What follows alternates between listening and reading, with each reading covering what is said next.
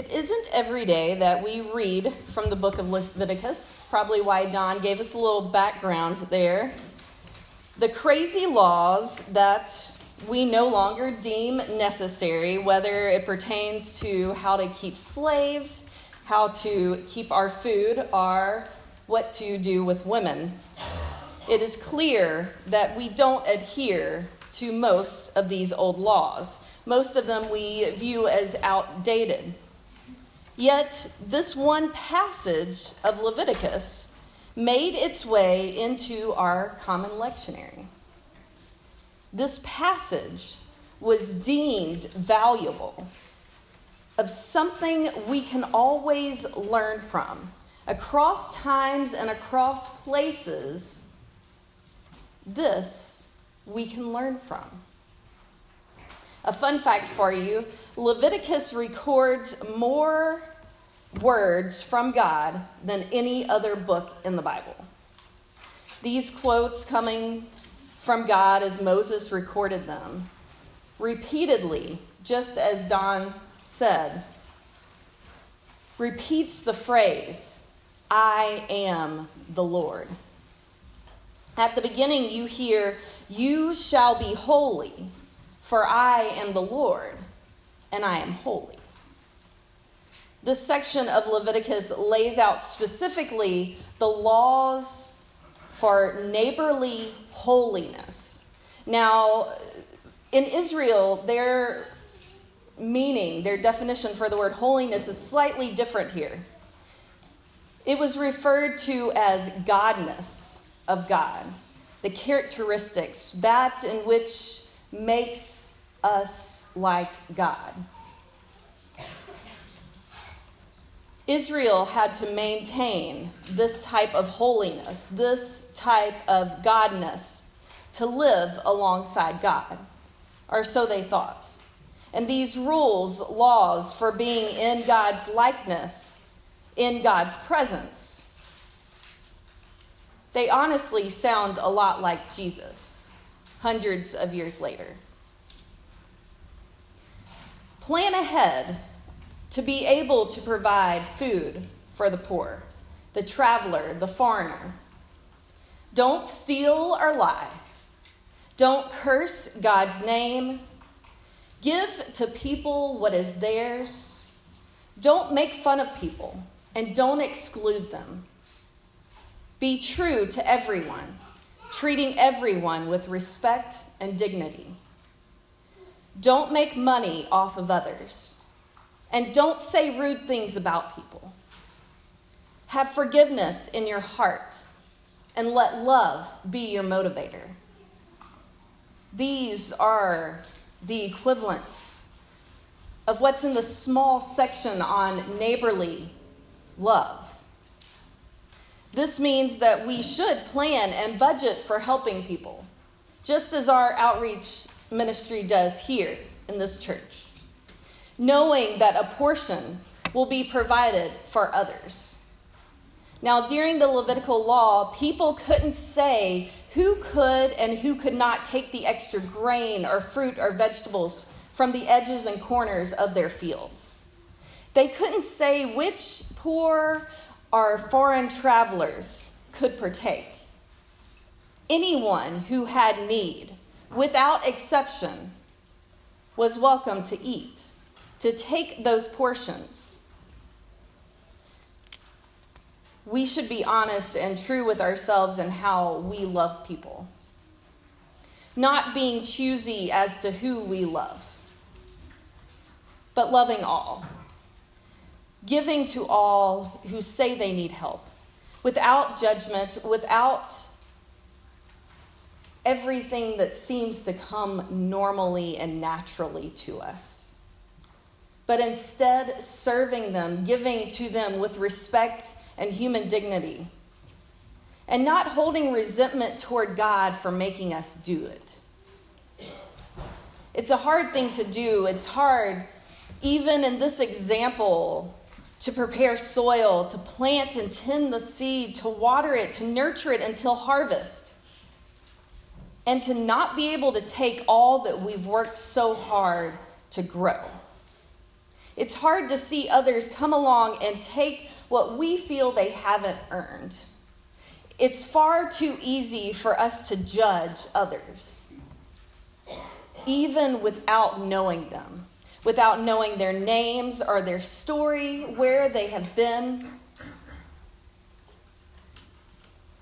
That's normally the way we look at things. Unfortunately, it's our norm. But when we follow these Levitical, neighborly rules, it means we have to get past our previous learnings, past our previous experiences. Put bluntly, we have to get over ourselves. We have to be able to do the really hard things, like giving to anyone who's in need and forgiving people. Yeah, that's a hard one. It's a hard one for a lot of us. And people, that means all people. We have to forgive our families. We have to forgive those that we work alongside. We have to forgive those that we live alongside, our neighbors. We have to forgive ourselves. According to this law, when we are just, then we're just to everyone. When we treat others with respect and dignity, when we give to others what is theirs, we are in God's company. When we make the world a safer place for others, we're in God's company. When we see a need and act on it, when we sense someone needs help, when we are kind for no reason at all, we are in God's company. Being a parent, I sometimes, quite often, get asked, why? Why do we have to do chores? Why do I have to tell them thank you? Can't they already see that I'm thankful?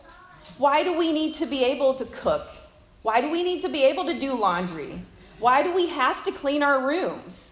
Why do we have to go to school, the doctor, the grocery store again?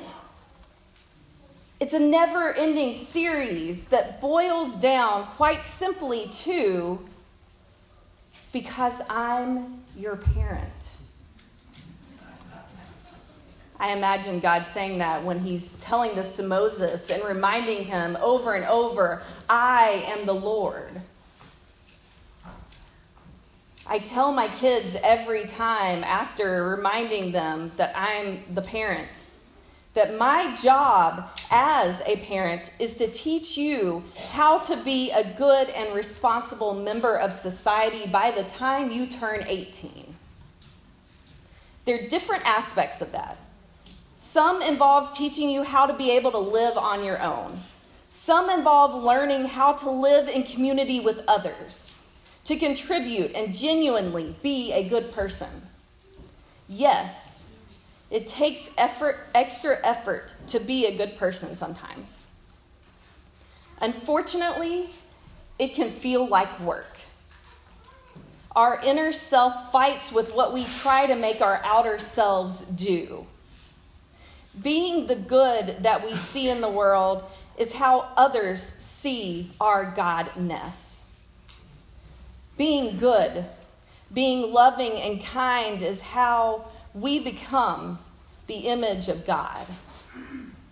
We all need guidance at times, just as our children do.